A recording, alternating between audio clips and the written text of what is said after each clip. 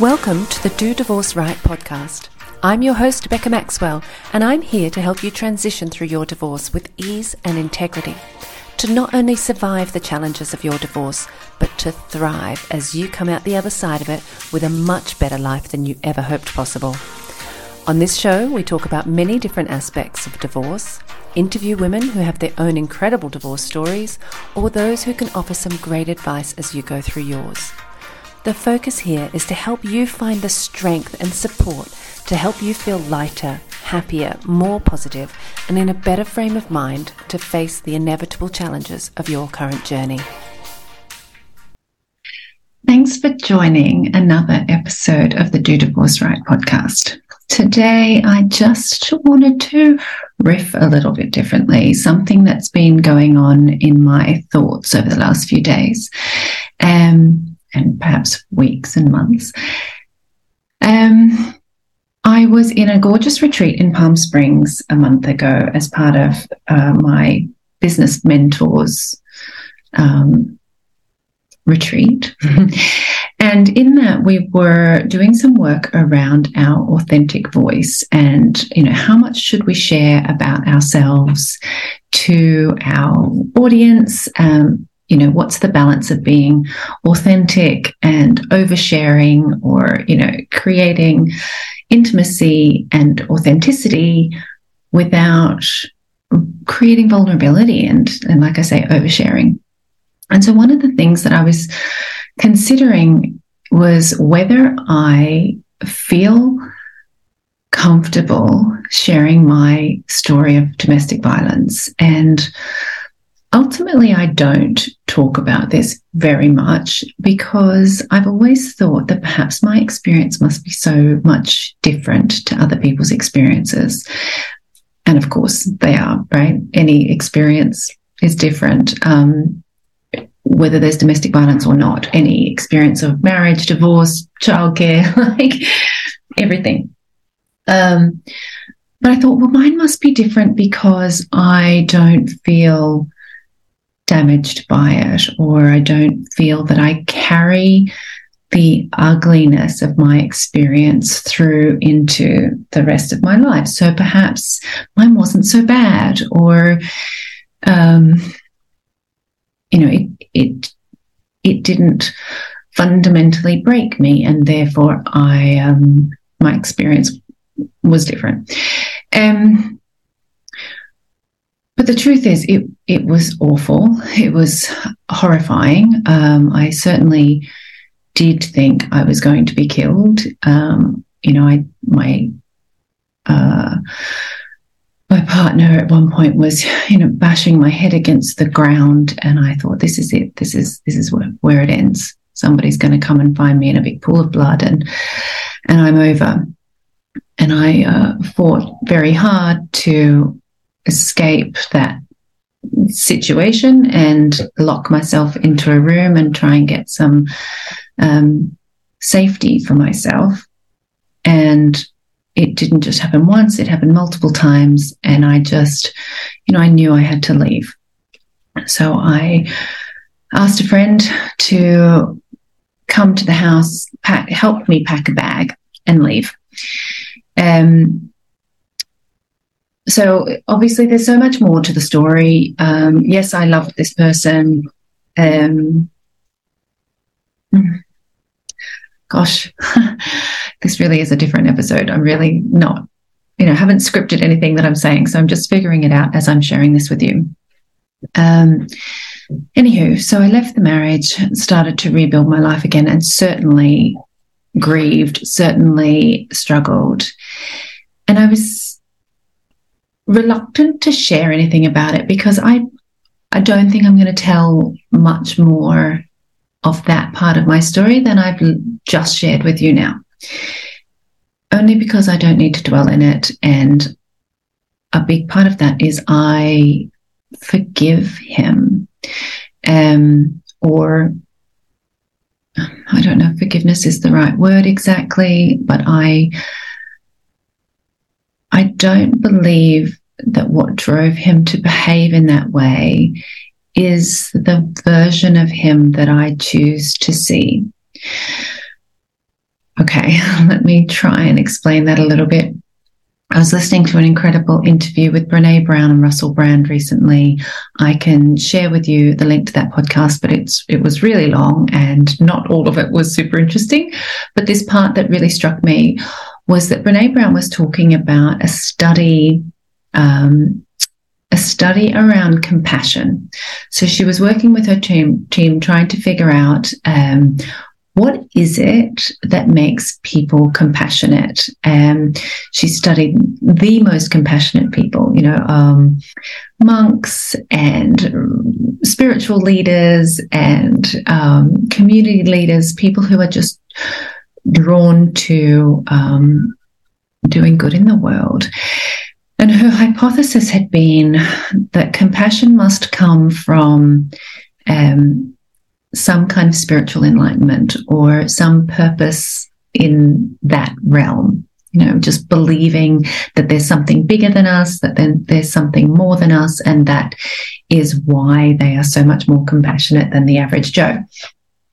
And that hypothesis did not ring true. She did not discover that to be the case. What they discovered to be the case was that strong boundaries was ultimately the single defining factor of all of these incredibly compassionate people. They had created strong boundaries for themselves,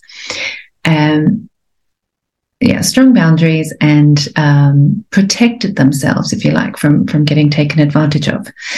Now, just a little bit deeper into that, she had spoken about the questioning of the question being, do you think everybody is doing their best? Just think through that. Like, is everybody on the planet at the moment doing the best that they can do? Being the best that they can be? Are they trying their hardest? And I don't remember. I think it was quite split, 50-50. People think, yes, everybody's trying their hardest. People are doing their best. And honestly, for me, I think it ebbs and flows based on my optimism bias at any point in time. When I'm feeling really optimistic and positive about the world, then yes, everybody's trying really hard. They're doing their best. When I've had an argument with my child because they refuse to, bring in the laundry or something, then no, the world is not trying their best and you could be better. Anywho, regardless of how people answered this question, they were then asked to write down somebody that you really struggle with, somebody who triggers you, that you find difficult, somebody in your life that doesn't, meet your expectations, somebody you're really struggling with. So everybody, wrote down that person. Let's say it was, mother-in-law or sister or, somebody in the local community, perhaps my neighbor. And the question was, do you think that they are doing their best? Do you think they are trying their hardest? And, most of the people I think answered no. And the question then became, what if you were told they really are trying their best? That person really is doing all that they can. And it made the interviewee really, the couple of cases that Brené spoke about, they had very strong reactions. They would either cry or, be really upset. And it made them revisit their expectations of that other person.